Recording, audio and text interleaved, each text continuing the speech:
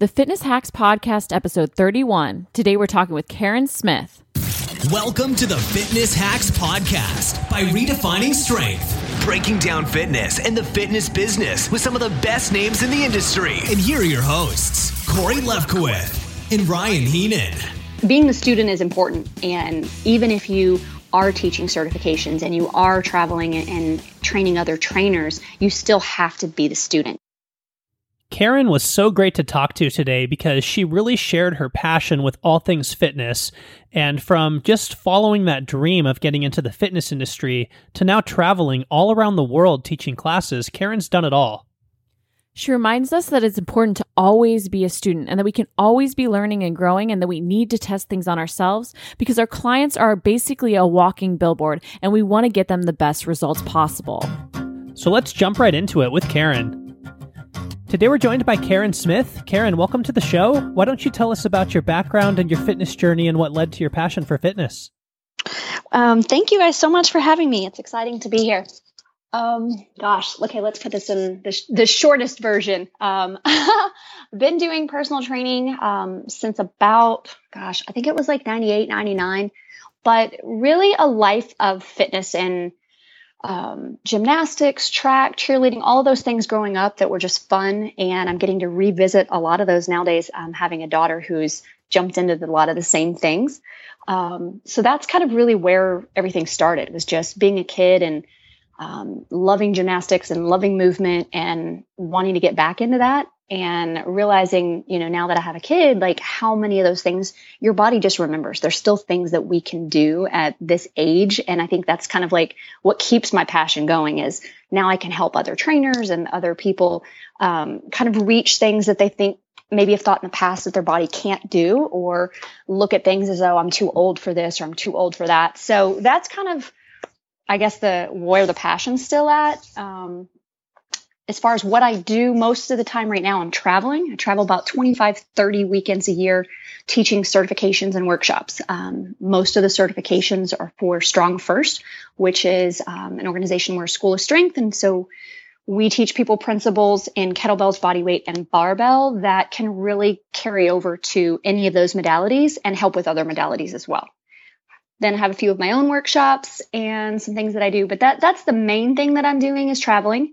And when I'm not doing that, I have a blog that has a membership section where I'm training other trainers there or even just enthusiasts that want someone to provide them an easy way to have workouts every day if they can't afford to have a trainer in person. Well, Karen, you didn't brag enough. I mean, you are the only female master SFG trainer in the world, and you did the Iron Maiden. I mean, you're an amazing woman, and you make it sound so easy, like you just had this passion when you were a kid for it, and now you're just doing it again. But there had to be a lot of different things that you experimented with, and I know a lot of people even do athletics as a child, and then completely fall off and don't manage to maintain it. And part of their fitness journey is actually coming back to that. So were you always involved? Were there times where you sort of fell off and that re-sparked your passion? How did you go from the youth athlete to being this amazing badass woman?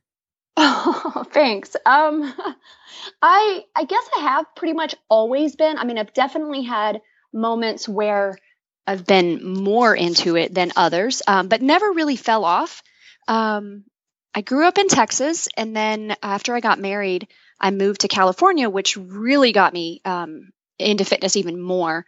That was in my early 20s when I got married and moved out there. My husband at the time was in the SEAL teams. And, you guys being from California, you kind of know how that is. It's very much a health conscious state. And so it kind of reignited my fire for training and really getting out there because one, it's such a beautiful place and why not be outside being active? And I only thought that I was, fit and strong when I was in Texas. And then I get to California. I'm like, wow, these people really, really are fit. So it just kind of reignited that. And then of course, with my ex being in the teams, it was, being around all of that and being outside and seeing what they were doing. And so it just really kind of put me back into that place of, I'm tired of being that salesperson that's doing cold calls and working, in a field that I just wasn't happy in. So getting back in, getting into training and actually getting certified was just something that just felt like it was what I needed to do. It's like, here's where my passion's at. I'm spending most of my time in the gym when I'm not doing my sales job. Like, why am I not just transitioning over to something that I love and not feeling like I'm going to a job every day, but just going to something that I'm super passionate about. How did you go about transitioning? Because it can be really difficult to leave your 9 to 5, even if you do have a passion for something else. You know what? I guess at that point I was kind of lucky because I was married and we had gotten to the point where we weren't really in any kind of debt where we need to have my income or have a really high level income. So what I was doing is I had my sales job for a little while as I was getting my certifications.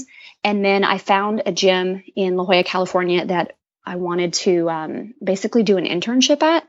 And they allowed me that opportunity. There were 14 trainers that I could follow around and really get the hands-on aspect and see how different everyone does things, which was incredible. So any new trainers, I definitely recommend finding a place where you can have mentors and follow them around, because there's so many different ways about training that they should follow. But anyway, so I went to, did the internship. And at that time, I just really didn't need a big income. So I guess I was kind of lucky in that aspect. And I just dove in. I was like, it's time. It's time to make this jump. And then after the internship, I started having some of my own clients. It is still taking a big risk, even if you are financially, secure. It's still taking that leap and being like, okay, I'm going from something I know that I can do and I have done to something that is completely sort of new and foreign. And, getting that mentorship, I'm sure, was so key. And then also getting certified as well. What drew you to Strong First? With Strong First, we've been around for a couple years now. Before Strong First, we were the RKC, so Russian Kettlebell Challenge. And I had not heard of them when the military moved us to DC. And I was actually in like a weird depression after leaving California. And I was like, I've had this beautiful weather. I'm loving being outside. And they moved us to DC where it was snow and cold and I was miserable. I didn't know anyone. And so what better place to, spend all of your time is in the gym. So I would go to the Gold's Gym there and they would allow me to put my daughter in childcare for a couple of hours. So it was like the only break that I had at that time. And one of the trainers there was doing kettlebells. And I was like, that's what I want. I need something that I've never done that's going to really reignite my passion for being active and get out of this like rut of hating the snow and hating, that I had to leave California. So I hired him and just went back to being the student for a little while. And I learned kettlebells and he was like, you need to go to this certification with me. And so he mentioned the RKC and Pavel, and I decided to sign up. Sounded like a good opportunity. And it, that the rest is history. I mean, I loved it and haven't looked back. Well, we can definitely relate to that cold because we lived in Boston for a while. So, it is definitely a little depressing and it wears on you, especially after being in California where you have the sun, so many days per year. So after Absolutely. Going and looking at these kettlebells and developing this passion for it, at what point did you say, I want to start doing workshops and I want to start teaching for this as well? Well, I immediately, once I came back from the certification, wanted to start teaching. And I was supposed to open up a gym with the gentleman who got me to go. And unfortunately, that did not happen. The military decided we were going to move again, and they moved us to Virginia Beach. So while that was good and bad, I had to leave people again that I was really, really happy training with and excited about opening a business. So that was the sad part. But getting to Virginia Beach and realizing that there were no kettlebell gyms there, it was the perfect opportunity. While I had this, passion and this fire lit in me at the certification, I moved and opened up the first kettlebell training studio in Virginia Beach. So it was definitely fun and exciting and stressful and everything all at once. But it was really good. What was the experience like opening the first kettlebell gym in a place? Was there a lot of education that had to go into that? How did you start building that business? It did. There was this time where everybody was like, well, what is that, right? The kettlebell. And there were some people that knew them because it is a predominantly a military town. And some people had used them, on the bases and knew certain things. And then some people had known them a little bit through CrossFit, but it was really getting out there and having to spread the word of what this is. And that's at the time, something that was really helpful is I put in the name of my business, kettlebell. So it was Kettlebell Elite. And I put that in the name because I needed people to know that I wasn't just a standard gym. I was something new in the area. But looking back at that later, years later, there should have been something a little bit different in the name. Not so much like, did I need to not have kettlebells in the name, but the way I did the name, it made people think that that's all we did. So it was kind of like another situation where it was kind of good and bad. It was good that it brought me the business in the beginning, but then in the end, it was, well, that's all they do. What if I want the X, Y, X, Y, and Z? So that's something that I would probably do different if I were to open up another gym in the future. And or for people that are thinking about opening up a gym, is really think about your name, really think about how it's going to affect and, what you do in the industry and where you want your business to go, because there's going to be change over time. And each part of it can have its good points and its bad points, but really start thinking about the name and the model of your business and your business plan, and, basically go from there. I think that's really interesting because we haven't talked that much about naming stuff on here. And I know figuring out my own names, it was very difficult. And it's great advice to think about, where do you want the future of your business to go, and will your name really fit it? So that's a very interesting thing that we haven't really talked about. So thank you. Yeah, no worries. I mean, like I said, the high points were it was something new. And I'm not super creative. So Kettlebell Elite was just like, okay, this is an elite form of training that is new. So let's just put it together. And luckily for me, being Karen, I started being known in my area for, you're that kettlebell chick, you're Kettlebell Karen. So again, good for the beginning of opening a new business. Everything was word of mouth. I didn't have to do a lot of advertising.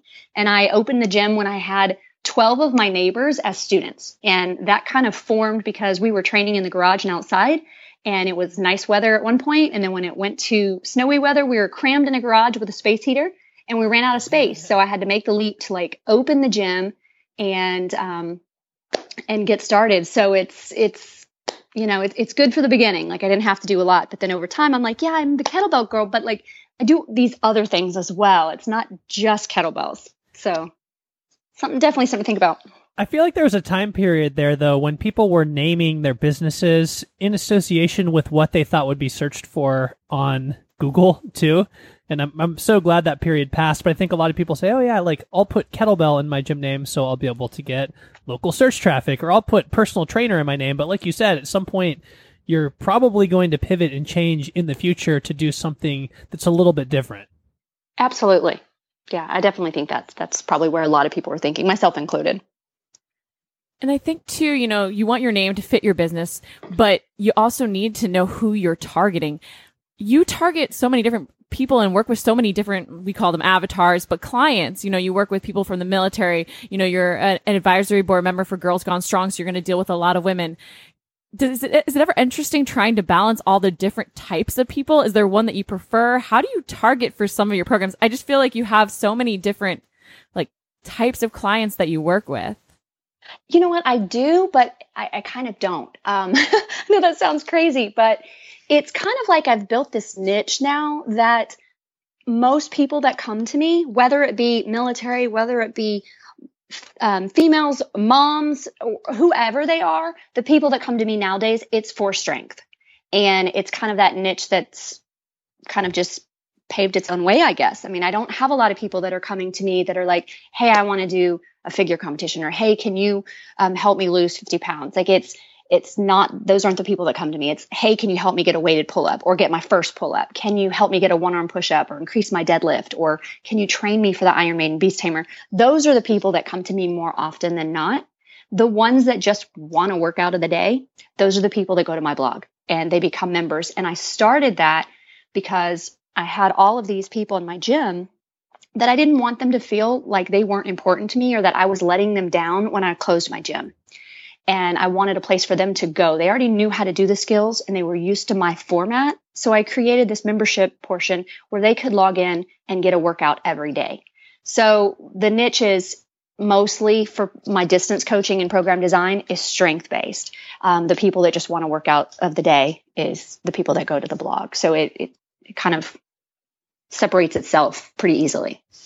I think that's such an interesting point, though, that you do have a niche. It's just not necessarily what people often target with like female or male or, wanting to lose weight, or it's specific, but it can be very general as well. And it's this underlying desire for strength. And even though you say, if people sort of found your way for this one reason, you were probably writing blogs and putting content out there and advertising in some way to people so that they would know that you could provide them with this benefit. What were you doing to put yourself out there? You know what? I kind of lucked out in the beginning as far as getting out there. I had my gym, and so it really was more just only known in my area. And then being the area was military based, or such a big military market, and my ex-husband was military. So we were around all of that for 20 years. So when Pavel or other people would come into the area and do training with the military, it was a way that I was able to help them out. So after working with Pavel, doing some private military workshops, that kind of got me into that realm of being able to do other things, because he saw how I worked with that group and how I carried myself there. And then that's where I then became promoted. And as a team leader, I was able to travel and teach. And it just took off from there. So once I started traveling, it just started picking up. And being one of very few females at the time as team leader, and then promoted to senior, promoted to master, it just really started to pick up, people knowing more of who I was in that realm. But it was still in the kettlebell world for such a long time. It was like, this is this kettlebell girl, right? It just kind of went on a little bit bigger scale than just in my gym. So I started having other trainers kind of run the gym for me so that I could start traveling. But it wasn't until I got divorced that I really dove into the deep end of travel. I mean, and now it's 25, 30 weekends a year that I'm traveling. So it's a lot of fun, and there's great aspects to it. There's really tiring aspects to it, but it's still, I love it so much. I haven't wanted to stop. But when we get to talking later about new trainers, I'll tell you some more ideas for what to do with that. Cause there's so many people that they see what we're doing and they just want to start there and not realize that this has been, almost a 20-year training journey to get to doing what I'm doing right now versus someone that's just starting out and becoming a personal trainer. Well, I don't even want to wait. I want to find out, how would you recommend someone go from being a personal trainer? Because there are a lot of people that, think personal trainers then have to open gyms if they want to grow. But there's so many other avenues out there. And, coaching and teaching and traveling and doing it is a great opportunity. How did you transition from just personal training or even owning your facility into doing something that most people don't necessarily consider? Well, I guess the first transition, like I said, was after the divorce. It was more of out of a need to keep myself sane. You're used to having a child with you 24/7 while their dad's deployed and traveling, with the military. And it went to, splitting every other weekend. And that was a big thing for me that was really difficult. And I was like, you know what, I need to get myself out of town and focus on something else and see where it goes to kind of keep my mind off of that. So while it started as just a thing to keep me sane, it grew into what it is now. But for new trainers, what I think one of the biggest downfalls is right now for new trainers is there's so much of online this or online that. And the people that are new, they want to jump into that, right? They're like, oh, that looks easy. I'll just distance coach people. I don't have to go work at a gym. But you're not getting the same experience as you do if you're in a gym. So when you're in a gym, you're seeing so many different bodies. And if you start to really look at the way people move, you're going to learn more about the body, and you're going to learn that faster the more people that you see in person. So I think that's where the online part is lacking for the new people, because they think, oh, it's just easy. I'll just be an online trainer. I won't have any overhead and I'll just be able to program. But you have to build that base of people that trust you and that have gotten results from you so that you build your name. And then they'll say, oh, okay, I can go train with this person and not be in front of them. But I think every trainer needs, like I said, a mentorship where you're working with people that are experienced trainers. And see people in person first, because you have to build your credibility. I totally agree. And working with those people being so hands-on, it's like everybody's body is unique and responds differently to programming. And that way you can even test and tweak things that you might share later online. And I think it even extends to going to in-person workshops. There's so many certifications you can take online, but going in person and not only meeting other coaches, but getting hands-on experience, like with someone tweaking what you're doing even, is such a great thing, which I'm sure drew you to teaching Strong First. Absolutely. And you know what? And I still go as a student, and I still do those programs where I want people to try them out. I mean, I have a beta group right now that I created a program for myself, which I do a lot. And I don't normally put them out to the public until I've tested them. But this time, I've come back from having a surgery. And so I'm basically rebuilding my strength. And so I wanted the accountability for myself to be like, you know what? I'm kind of needing those training partners, because there's a little bit of frustration when you have to take so much time off. And, you know, it's kind of like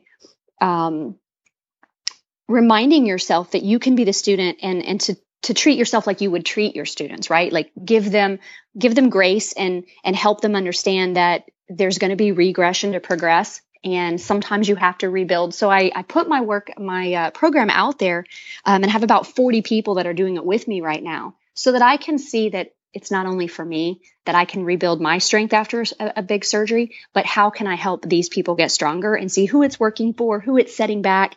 So that's kind of exciting right now that I'm able to do that with them online, and they're checking in with me every week. And so it's, you know, being the student is important. And even if you are teaching certifications and you are traveling and training other trainers, you still have to be the student. You still have to have that time where you are having your movement assessed and being looked at and working with other people.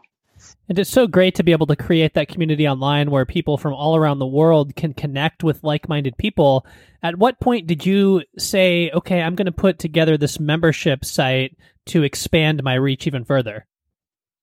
That was at the time that I was closing my gym, when I knew that I wasn't able to give the people in person as much as I wanted to anymore, because my traveling had kind of taken on a lot of the load.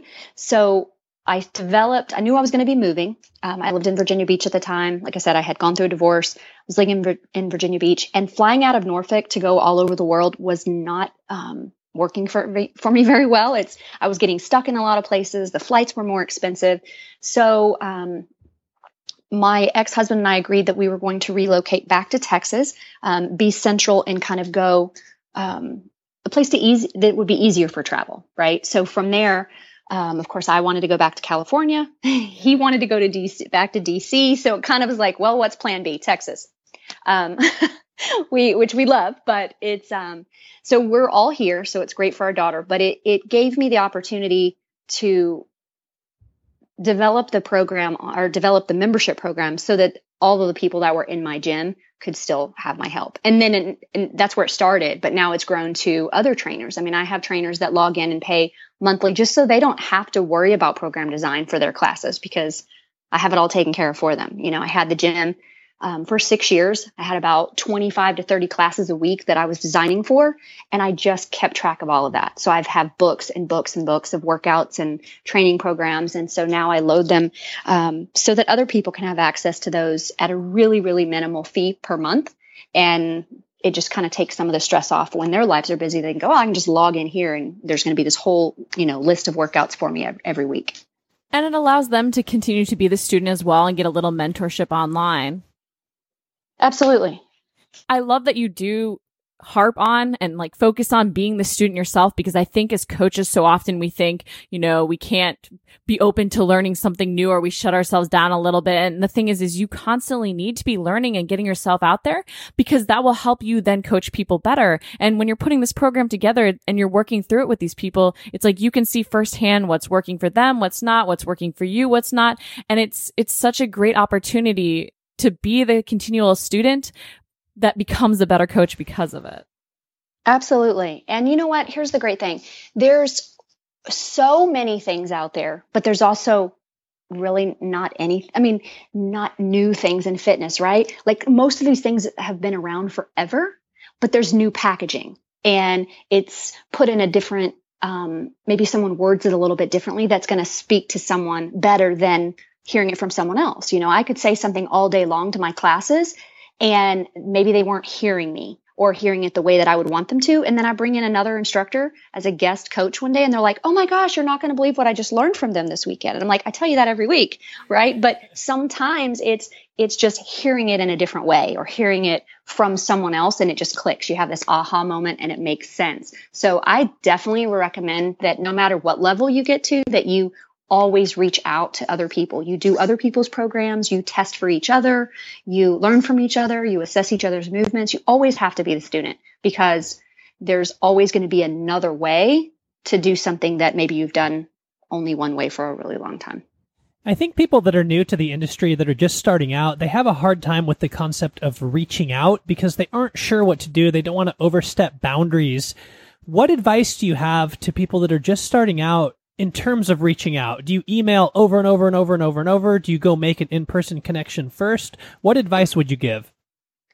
I think you can definitely reach out, and people should. But here's the thing that people need to understand is the best way to reach out is in a respectful way through email, right? We've all gotten into this social media aspect where, oh, let me just send a private message via Instagram or a private message via Facebook. And while that's still okay from time to time, the social media world has put us in a place where we almost feel like we know someone that we really don't know. And I'm very open to helping and talking to anyone. But I have had people that reach out to me on social media, and if I don't get back to them in a timely fashion, then I might get a rude reply back or another message that's not very very kind. So I think people just need to realize that we still need to go about it in a professional way. And I think most instructors, if you reach out to someone via email, in a respectful way and be like, this is what I'm trying to do.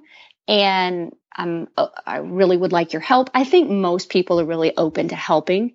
But asking for mentorship in some fashion is another way that's going to probably get you a lot more. I'm not saying you can't get information for free, but being willing to ask for help and in a respectful way, like in a mentorship where there's something for both parties, if that makes sense. Because so many instructors are busy and you can't always just be giving out free information, but we want to give out enough free information to show that we're here to mentor you and we believe it and we're passionate about it. And, I want to help as many people as I can. And so that's where a lot of my business over time, my plan is as I start to slow down with some of my travel, is to be able to have and build that mentorship for other trainers so that it kind of gives them an easier path. So there aren't so many questions on how should I do this? How should I do that? Who's the best person to reach out to depending on their goals for their business. So with stepping into mentoring more trainers, what are like the top 5 things you would tell someone starting out? Oh gosh. Okay. 5 things. First, so we talked about business. Have a plan. Know what you want for your business, right? Because I will get people to be like, how do I get to do what you're doing? I want to travel. That seems really cool. Well, one, you have to build your foundation. And I say this in my coaching as well, because you have to have a foundation of strength before you do certain things. Same thing in your business. You have to build that foundation. And normally that foundation is, where do I want my business to be? So you need to kind of start working on a business plan. And I'm not saying you have to go and, do all the legal side and invest a lot of money in a professional business plan, but you do want to start thinking about where your business needs to be and where you want it to go. So that's one. Go to as many workshops as you can that's feasible within your budget. Find things that are local to you. Or maybe just reach out to people that might want someone to train with. I mean, I reach out in my area. There's days where it's cold outside. And I'm like, I just want training partners. I'm not trying to stir up clients to come pay me to train them right now, but maybe I just want to have someone else be a training partner. And so I think that's a good thing, is find someone that you admire what they're doing and try to get in some sort of training with them. How many did I give you already? Is that 3 or 5 or 3 or 4? Well, we can say 3. I felt like that was kind of like 2 with a little bonus. Okay, 2 is a bonus. Okay, so let's say 3. So we business plan, mentorship, 3. Okay, let's say practice program design and test them on yourself and your friends and your family, because if you don't know if the way that you're training people is going to work, it's going to frustrate you when you're trying to get clients or students. And they're your billboard and they're your word of mouth. So if you're not getting them the results, or you don't know how to take them from point A to point B to so on, that's going to be really frustrating for you and frustrating for them. And you don't want upset people out there, especially in the world of social media, saying, oh, no, this didn't work out, or this person didn't get me, and then veering on to someone else. So you want to know that what you want to do and how you want to train, that you know how to program it in a smart way that's going to work for different body types. That's such a great point. And I don't think we do it enough. You really do need to test and try things out, because you'd be amazed at how good a workout sounds. And then when you do it, just like the order of the exercises, it can destroy you. And if you didn't test it out, you might end up slaughtering your clients in a way you didn't intend. Yes, absolutely. The next thing I would say is, don't always jump on whatever the next shiny object is. Really find your niche and find the people that you mesh with the best, and don't be afraid to fire a student or client if they don't fit in that area, because you're not going to do yourself any favors or them any favors if you're trying to just take on anyone and everyone, because that's what you need to do to make the bills, to pay your bills. You want to make sure it's people that you mesh with and click with. And so that I would really say is just think about who's your ideal client or student. And I think that ties into what you were talking about with starting with training people at a gym or something like that first, because when you do that, you're going to learn who you like to work with and who you don't like to work with. I know oftentimes athletes especially will go in thinking, I want to train other athletes, but then they get to doing it and they say, okay, wow, maybe I don't want to train other athletes, and maybe I want to train women who want to lose weight. Absolutely. And you know what? There's so many people that start out there like, I'm going to be that athlete trainer, because that's the cool thing, right? Those are the people that everybody knows. And if I say I train them, then that's going to make me a bigger deal. But those are the people sometimes that are the hardest people to train. They have the busiest schedules. They are not going to be as consistent as the people that just really want it, that are your everyday people that are busy with work, that really need you. Those are the ones that I would gear to for most people, because looking to train the athletes that are never around or this or that. I mean, yeah, they might pay a little more, but they're so few and far between. So I would say don't go into it thinking that that's what you're going to do, is you're going to train all these athletes and be really cool. Well, and it even goes back to the point you made before about your clients are your billboard. And so it's who can you also help the best? Who do you enjoy writing programming for? Because all those things have to be interconnected. Otherwise, you're going to burn out, because you won't be enjoying not only who you're working with, but the programming you get to write. And you won't be getting your clients the results they deserve because you might not be enjoying it. So it all is very, very connected. Absolutely. It definitely is. And you want to find your niche, because I can tell you, when you wake up every day and you're able to do something that you love, you don't feel like you're working. And I have to remind myself sometimes, like I'll be sitting and I'm like, wow, I'm responding to this email at midnight. I should be giving myself hours that I'm supposed to be actually working. And I'm trying to get better about that, because if you start off that way and people just know that you're going to respond no matter what time of the day it is, then they expect you to respond no matter what time of day it is. And I have gotten calls and texts and things like that at hours that are way outside of when I should be working, because I allowed that to be the format, because it didn't feel like work, because I loved it so much that I just wanted to be doing it all the time. But now I'm realizing that I need to rein that in a little bit, so that my life is not all just my daughter and just work. Like I need to have a personal life as well. And the crazy thing that showed me that I didn't is I had gone on a date and I was asked, what do you do for fun?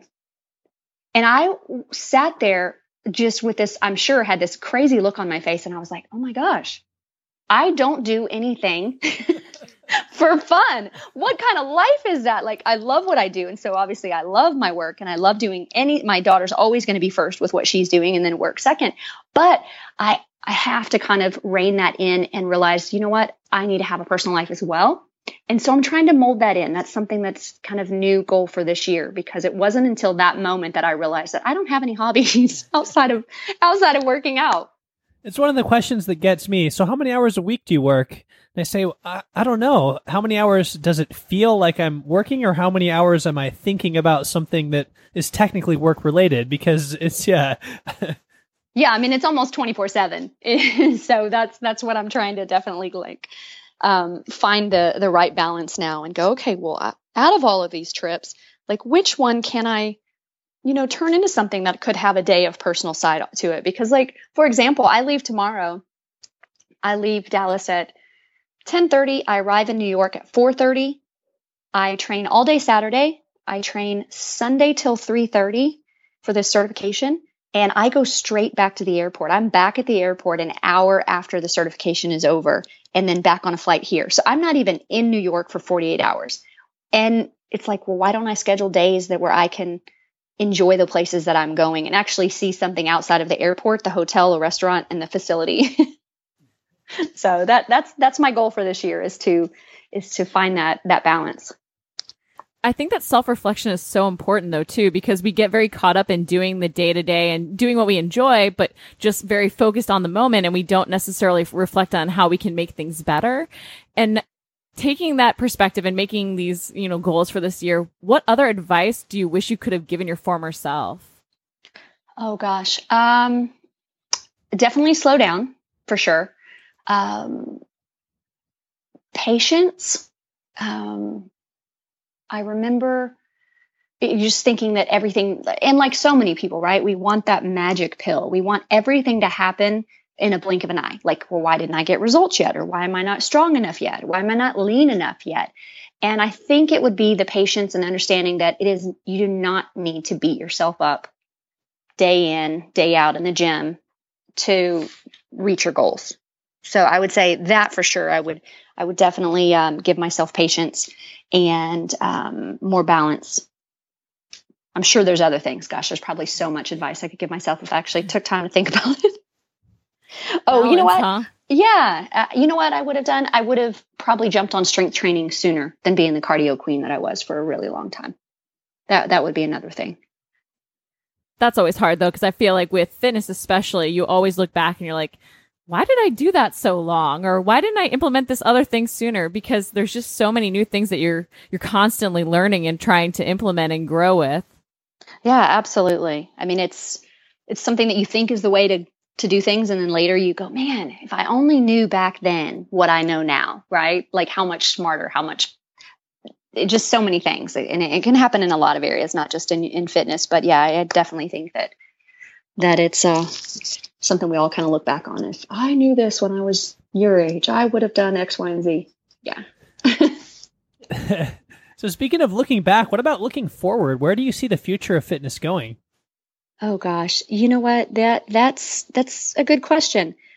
Fitness in general, I think we are having a big shift, and I'd like to say that thanks to Girls Gone Strong, we have made a pretty good shift in the way that we're trying to break down myths for women. So that I do see as hopefully being a big shift. That and CrossFit. I mean, I think CrossFit's made a big change in women's training, as well as like I said, Girls Gone Strong, helping people realize that we're not going to get bulky and we should give ourselves grace. And you know what?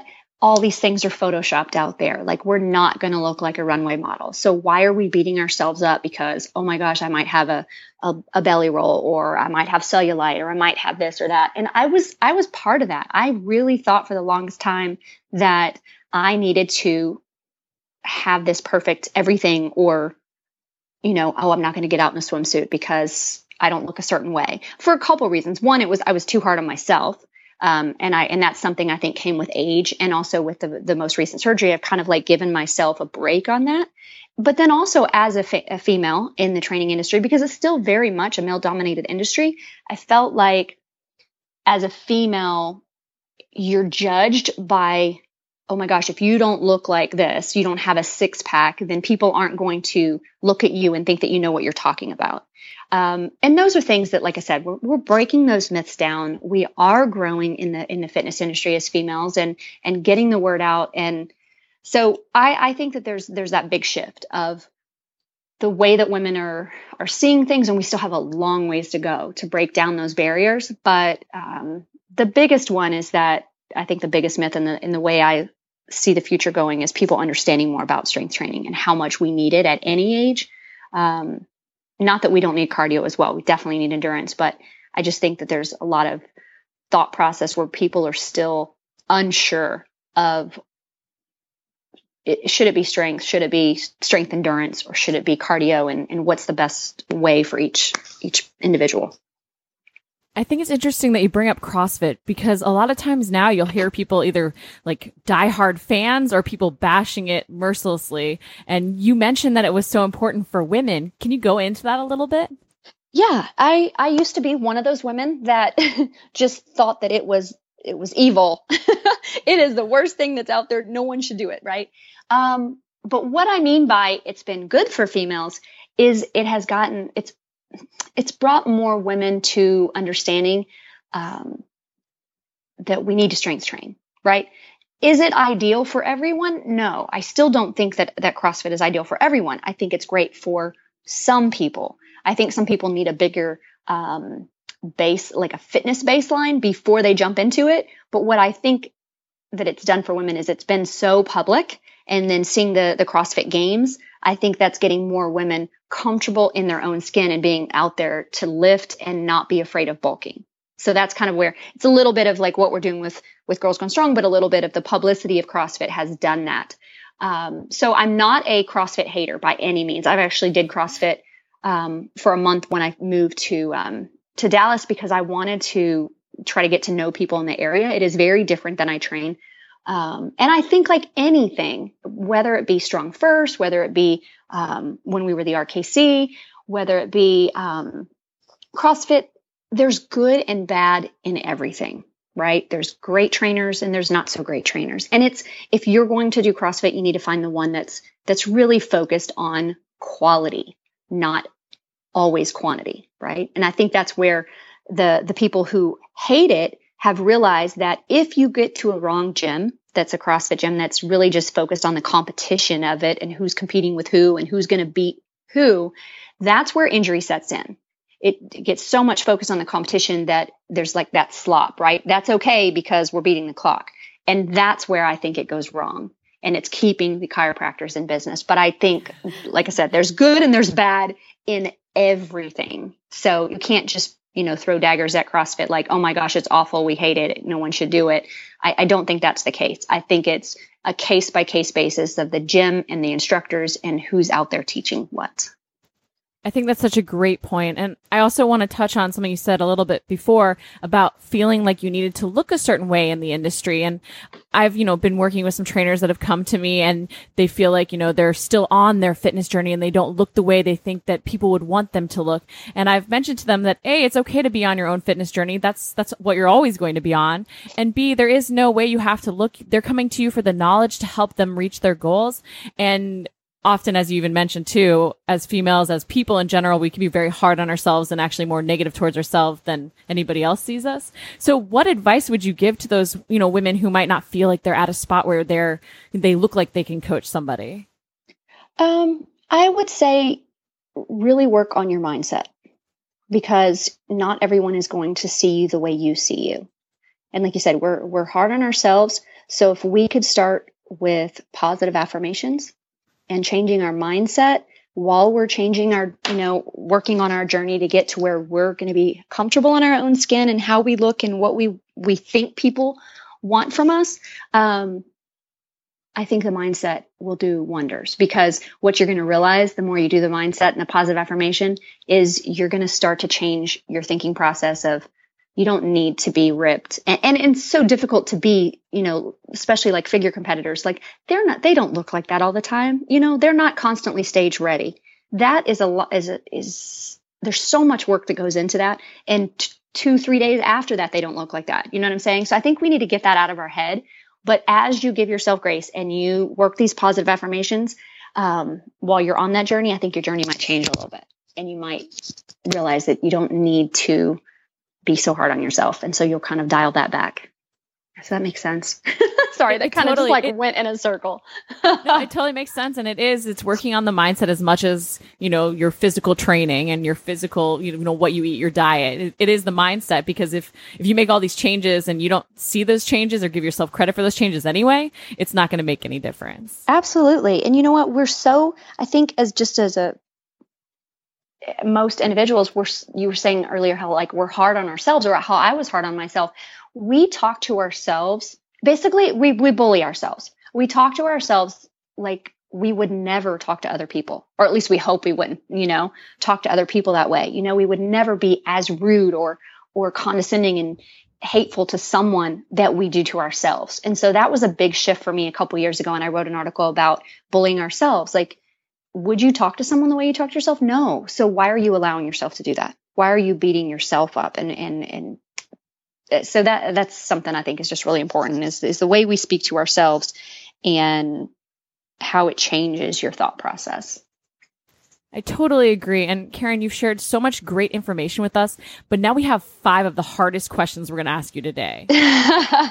Okay, let me see if we can answer these. Okay. And fire away.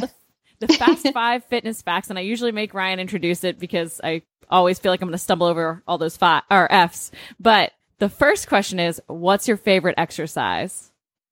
You know what? I don't really have a favorite. I have like a handful of favorites that are always going to be in my training. So not a favorite, but I would say my top 3 are 1-arm push-ups, pull-ups, and single leg deadlifts. That would probably be my top 3. A solid top 3. I just think they have the most carryover, and you can add them to anything, and you can do them anywhere. So that's why I like those the best. And so what exercise or exercises do you hate but love at the same time? Oh gosh. Anything that's high rep? Cardio? I'm just kidding. I don't, I kind of laugh that I'm the 1 rep max queen. I hate running. So if I have to do that, I would rather do sprints than I would endurance. But I don't know if there's anything that I just absolutely hate. But yeah, it would probably be veered a little more towards that. I mean, definitely in the strength before anything else camp right now. I can agree with that. I think I tend to not want to run unless it's sprinting as well. But what is the best book you've ever read, Karen? Oh my gosh. Yeah. See, that one you're going to stump me on. Best book. You know what? I need to add that to my new goal for this year. Finding more time away from work. And that's going to be on it, is to start reading. I see everyone promoting these really great books. And for me to take time to sit and read, I'm not doing enough of that. I just veer right back in. If I sit down and start to read, I veer off to, oh my gosh, I need to be writing this program, or I didn't check this person's email, or I didn't get back to someone fast enough. So that's going to go on my, let's call that my New Year's resolution. Find more personal time and start reading some good books. So any recommendations would be great. Everyone can kind of send them my way. And what about music? What is your favorite pump up song? You know what? I don't have one of those either. I don't even really train to music. If it's on, it's kind of in the background, but I do listen to a little bit of everything. I would say I'm back onto a country kick. Maybe it's because I'm back in Texas. I don't know. I'm going back to my roots, but I listen to a little bit of everything. I just don't like the screaming rock music that's screaming so much that all you can tell is that they're screaming. You don't really know what they're saying.